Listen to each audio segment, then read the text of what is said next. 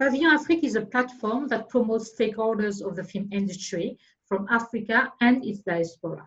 With each episode, you will learn a little bit more about the ecosystem thanks to our guests, professionals, experts, and film lovers. Welcome to all. Good morning. Today it's my pleasure to introduce you to Patrick Coinage Namani. He's an actor, director, a writer, and also a production consultant for TV and film. His filmography includes Alter Ego, Rand Queens, Bambitious, Boss is Mine, Carpe Diem, Stalker, Folly, 30 Days in Atlanta, just to name a few.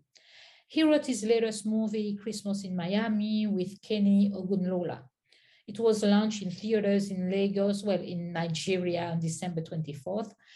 And the plot is what happens when six families from six diverse countries and cultures come under one roof to celebrate Christmas. Hi, Patrick. Hi, Karen. Happy to have you with us. My pleasure. Thank you.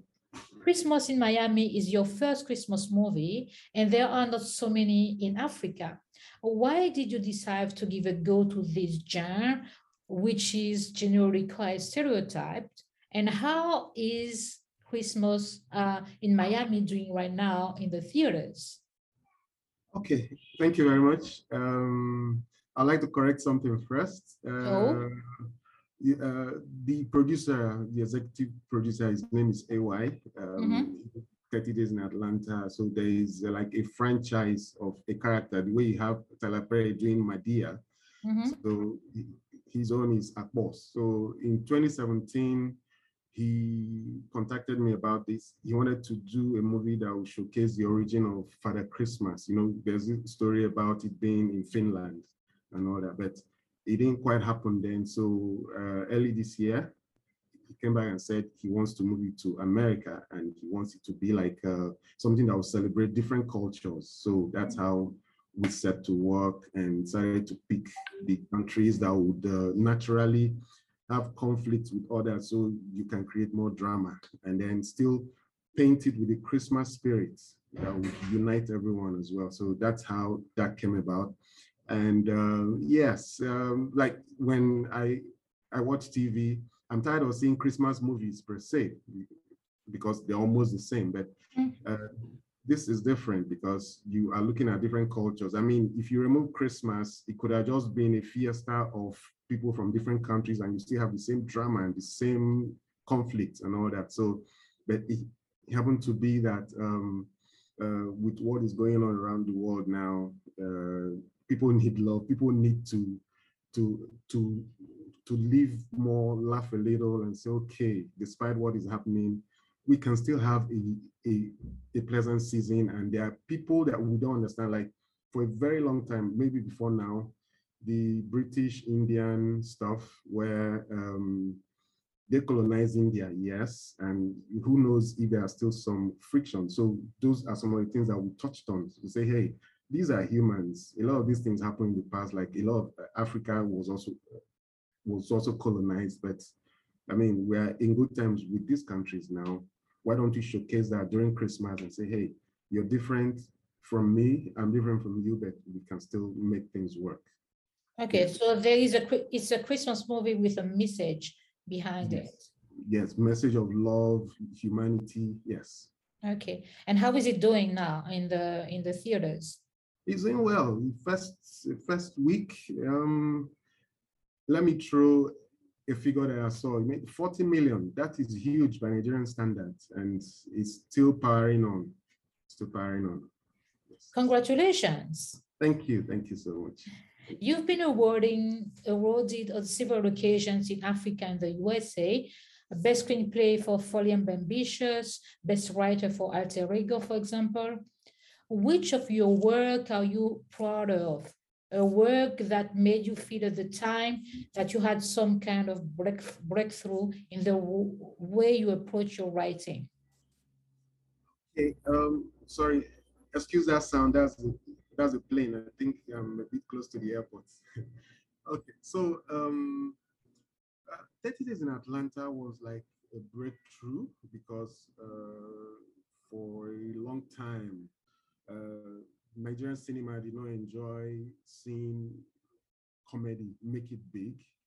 And then, but the one I would say I enjoyed most was Bambitious, and I will explain because the the person I initially wrote it for read it once and rejected it. And in my mind, I felt, hey, I criticized myself. So I did a good job. So I sent it to a friend who is a producer and director, and he read it under 2 hours and called me and said, let's film. Let's film. So, yeah. So by the time I communicated with the first client, I said, we're already filming. She now went back and read again, and she regretted it and all that. So it gave me a feeling, because I like the underdog story where you write somebody off. That's why I like movies like The Mask of Zorro, The Count of Monte Cristo. When you write people off, they come back.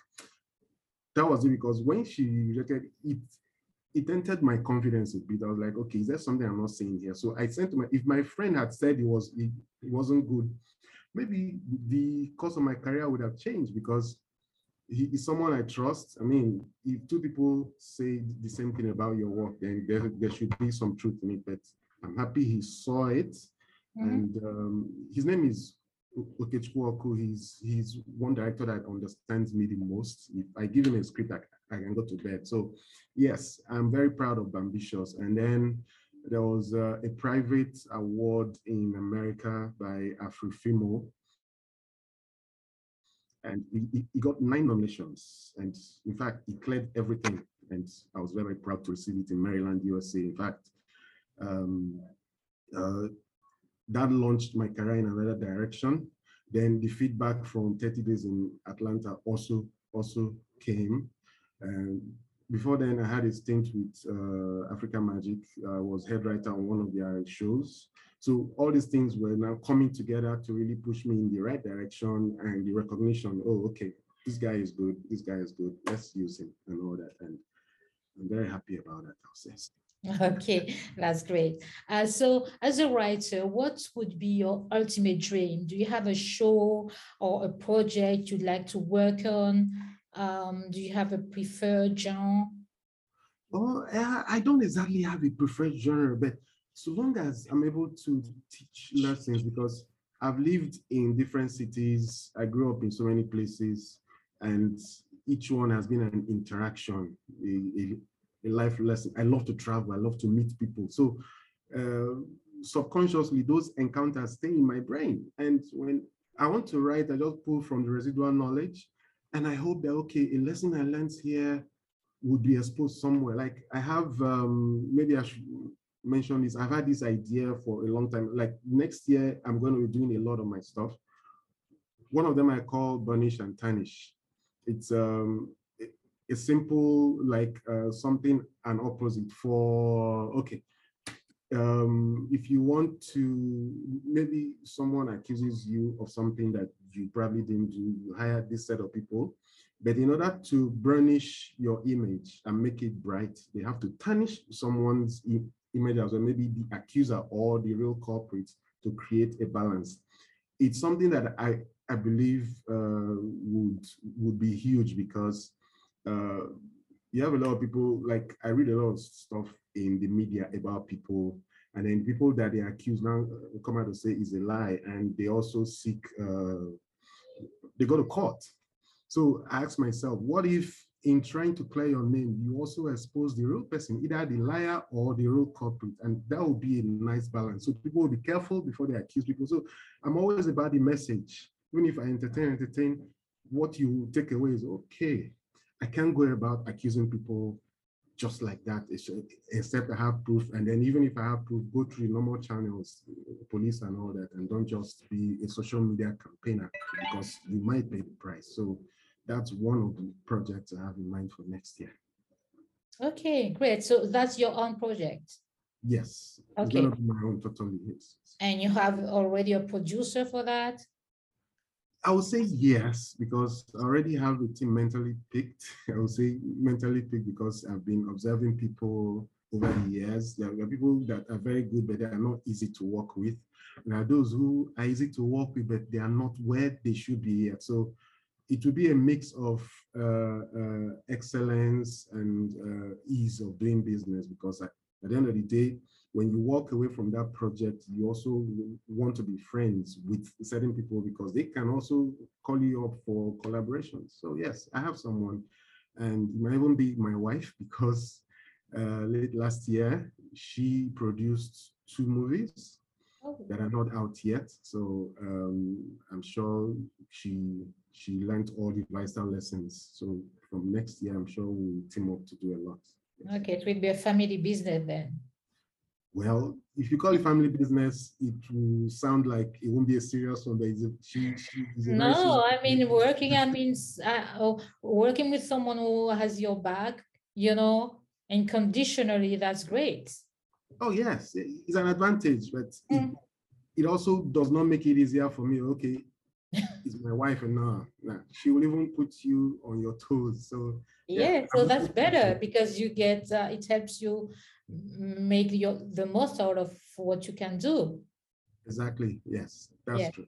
So it's a big great thing to do, a family thing. Yes. Okay. Let's go to the beginning of your career after you work as an actor, but you still both. Oh, by the way, are you going to work in your movie to work as an actor? I mean.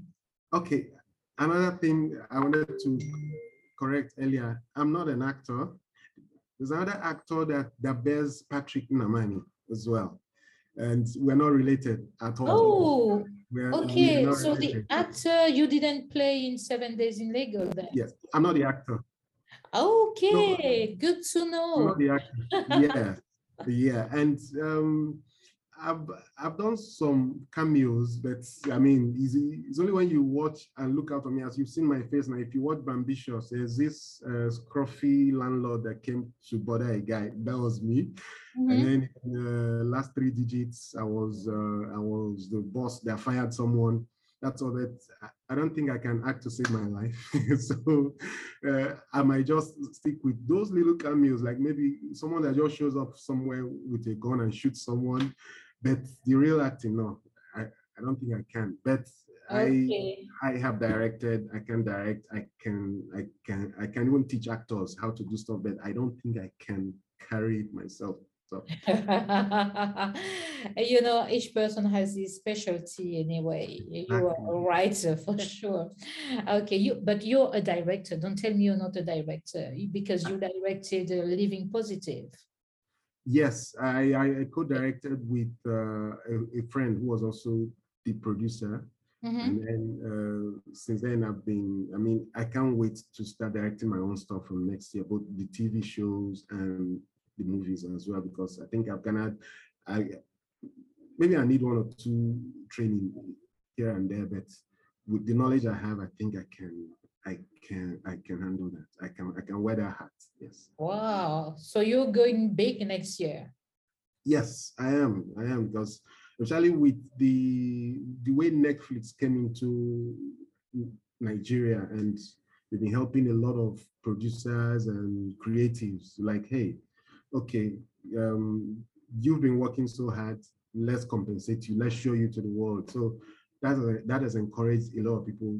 Someone like me now believes, okay, once I have a good product and it's possible to get the exposure and even the financial rewards that would make you want to go again and again. Yes, I'm looking forward to that. Okay. Some Nigerian film professionals feel that their movies are not Nollywood movies, and that the film industry in Nigeria doesn't boil down to Nollywood. For you, what is Nollywood's signature? And would you consider that the movies you've participated in are Nollywood movies?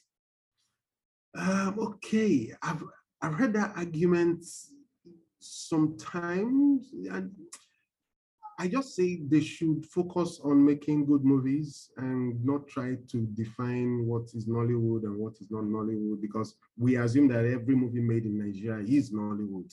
But maybe because of the spate of average movies, that were done in the last 10 years now put Nollywood on a lower pedestal than where it should be. And so a lot of these producers want to differentiate their their work from the normal Nollywood mainstream movies that are just room and parlor drama, maybe where the bad guy always gets his Waterloo in the end. Like you can predict those ones. You just watch the first 5 minutes and you can tell how it will go and you won't be disappointed. But there have been a lot of interesting, very, very intelligent movies that have been, a lot of money have been spent on. So it's this group of people that are saying we are not Nollywood because you label Nollywood as bad, as average. That's why. If not, I mean, I'm sure in the next 5 years or so, with what we are doing right now, everybody will reunite under the same umbrella. It's still Nollywood, even if you say Nollywood redefined. But Nollywood is about Nigerian movies. So there are crap, there are mediocre ones, and there are very good ones as well. So yeah. You say that they want to make a difference, like Hollywood, and then you also have the independent movies that are not Hollywood. Do you think that's the differentiation that they want to make? Yes, because I mean, going by the example set by Quentin Tarantino and the rest, the indies. So people are saying we're independent, we are doing it and we're doing it well, which is fantastic. At least it provides employment for a lot of people, and it makes any serious producer to do his research and know that I can't just put some mediocre stuff together and expect to get that kind of attention. Thank God again for Netflix, because if your movie is not good enough to make it to Netflix, people will say, hey, and if it's not good in a cinema, in the first week, people will trash it. So people who were planning to go and watch will not watch anymore, and then you won't get the rewards and the pat on the back that you need for more projects. So yeah, so kudos to them, because the corporate organizations have started paying attention. They are bringing out money, because at the end of the day, I mean, this is business. If people are not rewarded, if they are not properly remunerated, they will move on to other things, or they will see it as a side hustle. But right now, because of the success, a lot of people are seeing it as the main thing now. Even medical doctors, lawyers are venturing in, which is fantastic. And I would say it's the advent of the cinemas, maybe in the last 10 years, and then now Netflix and other cable organizations as well, because where there is reward, people will show up, they will hire the best hands and pay good money, yes. Okay. Do you think that it should be a kind of African Netflix? Because Netflix cannot get all of the good movies in Nigeria or in Africa. So there should be some other outlets for other good movies. Yes, I agree, but I also see there might be the problem of data and connectivity. I mean, Africa is not as connected as other parts of the world, like Europe and North America. So if you venture into that and you don't have people subscribing, you may not even break even. And as much as a lot of people are in this industry for the passion, like I said, if it doesn't put food on their table, they will look for other ventures and still treat it like a side hustle. So African Netflix would be a fantastic idea if we have connectivity, we have data. In many parts of North America and Europe, it's almost free. So people can just quickly download and watch or stream and all that. But back here, you pay through your nose to stream movies. And at the end of the day, returns. If you have 1 million people subscribed, you have made your money back. But if it's just those few, maybe 5,000 to 10,000, you're still scratching the surface. So okay, so data is an issue that are they working on it just to get it improved, or is it something that is a fact and nobody cares about it? Well, people have complained. It's a good thing. A lot of things are moving into. I mean, a lot of organizations and stuff. They're doing their apps now, and then streaming is becoming like an everyday thing. So gradually, telecom companies will begin to look into how to make it more accessible and cheaper. And then, of course, they will gain in the end because if you have many more people who can access this, you make more money. It's like aggregating instead of just concentrating on the few who are already paying to their nose. You can cast the net far and wide and grab more people, and everybody will be rewarded, and it will be the cycle that keeps feeding itself. Okay. Let's go to the backbone of a good movie, which is obviously a good script. In Nigeria, there is a real issue with writers not getting paid at all, not being credited for their work, or their work being stolen. It's all over the media. So it's said that is the reason behind the poor quality of some movies. What's your experience when you began your career as a writer? And did you suffer the same challenges? And how did you get out of it? Okay, I my experience. I even vowed that I would do a story about my experience because my start was unconventional. From, from when I was much younger, I I love telling stories, and I didn't know I would end up here. I wanted to be a medical doctor, but the arts pulled me in a different direction. And over time, and then I started writing for a magazine. I was the editor of a magazine, and that's where I met Uche Jumbo. She's one of our biggest stars, and I wrote an article after interviewing her, and she was like, "Ah, this guy should be writing for movies, you know," and it clicked with what I've been planning. So through her, I met the director, Moses Wang, who also took a chance, and I started writing. The feedback was, this is too Hollywood. And I mean, I didn't do any particular training. I was just because I watch a lot of movies and I imagine, okay, this is how it should be. And I began to learn the craft of writing for the space where I am, because if you write with all the big sets and all that, and they can't pull it off, at the end of the day, it will look like they watered it down. And then, yes, a lot of people try to, like, okay, I have a late cousin of mine. He was a producer in Abuja. I sent him a script, and I was waiting for feedback. And I just traveled to Abuja to see, because he was supposed to start filming the next week. And I was shocked to see that he had reprinted the cover of the script and put his name there. Oh, wow. That was your first experience. Yes. And that was my cousin, blood cousin. I was like, if someone did it to me, I should call you up and say, fight that guy for me. But you are doing it now, you know. So, and I began to understand that if you don't pull your weight soon, people would they will toy with you. Some will pay you to be a ghostwriter and they will put their name there. Or if you make all the noise during the production, when they are doing post-production, your name will not appear, and you didn't know how to take legal action.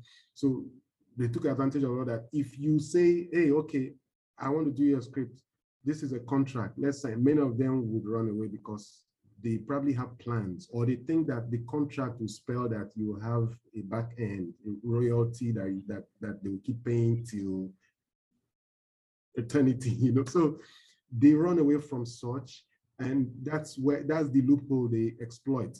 So at the end of the day, you have writers who are just hungry, who will jump at any amount offered. And of course, a hurriedly written script that is not well researched won't be as deep. If you bring in professionals, in fact, professionals will read the script and turn the project down. And if you're a passionate writer, that will hit you where things hit you and like, oh gosh, why did this happen? So what I've advised some other writers coming behind me is keep writing until someone notices and they can't even say anything without calling your name. So because if you're not lucky, if you keep insisting on being rewarded, contracts and all that, the people that are holding the purse strings are some of the people who want to exploit you. So except you are just lucky to meet certain people or you're involved in certain project and they say, who wrote this? Oh, this guy. And then that person hires you for that. Then you have broken through. Else you have to pay that price of being cheated, being underpaid for a while until your name begins to appear and people begin to call you up. Yeah, I would say that's my experience. And that's a nutshell because I've experienced a lot. Okay, so do you think, so you say that people should be ready to pay the price, or would you rather say, okay, they have to maybe organize the trade, the profession, so that this doesn't happen? Because once you begin working with a very low amount, can you really make it up, like going from 25,000 naira to 500,000, because people know that you've written, because people don't always get awards, because it's a very competitive area. So you may do great work, but okay, let's say you make a great script, but it's really poorly made, Yeah. translated into a movie, and that it's not your fault, it's maybe the producer that doesn't have, the actors are not good. So there's nothing you can do about it. Yes, that's what, a writer can spend time, especially if it's a personal story and project you've been working on for a while, and then the producer says, do you have a script? And you say yes. And then they look at it. It's fantastic. But they're also trying to cut corners. So they probably don't hire the best hands. So from day one, you're 100%, okay, let's say your script is even 60% good. By the time they are done, it's down below 40, because they had to cut corners. Of course, they also face some realities. Now, a lot of people just they think the movie industry is loaded with a lot of money. So when you show up to use their places as locations, they are billing you a lot of money, and the schedule was for maybe 2 weeks. The producer is already saying, if I pay this every day for 2 weeks, no, I can't make it. Can you cut this down to 4 days and 5 days? That's where you begin to see them cutting corners and all that. And then certain things that you even put in the script that would have made it wonderful, they would dilute it because of money and time and all that. And maybe the very good editors are very, very busy. So they now go for the either B, C, or D level who would just give them something.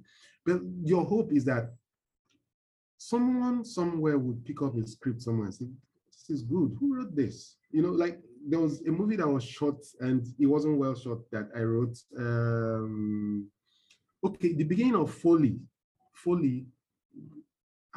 I'll cite this example because it brought tears to my eyes, where the lady, that's Joke Silva now, was using her voiceover to tell her story. It was a moving one about an exotic Eve with something Adam. It was very poetic, it was nice and all that to introduce the movie.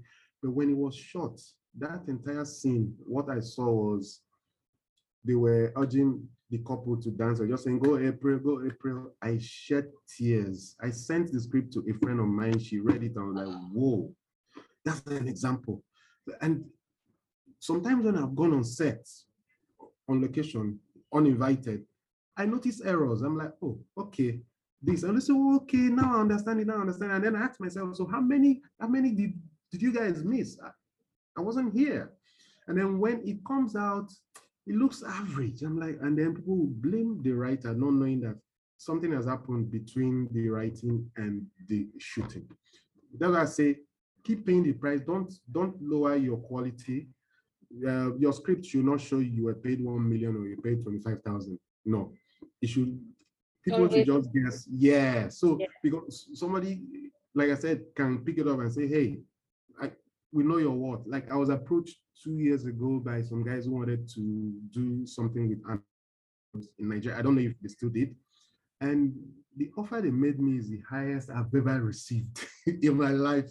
And I was, okay. And to them, it's small.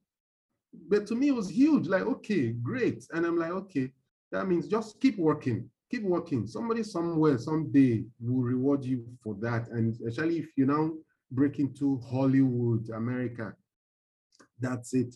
Even the people back here in Nigeria who used to underrate you and I say, yes, is that guy we want.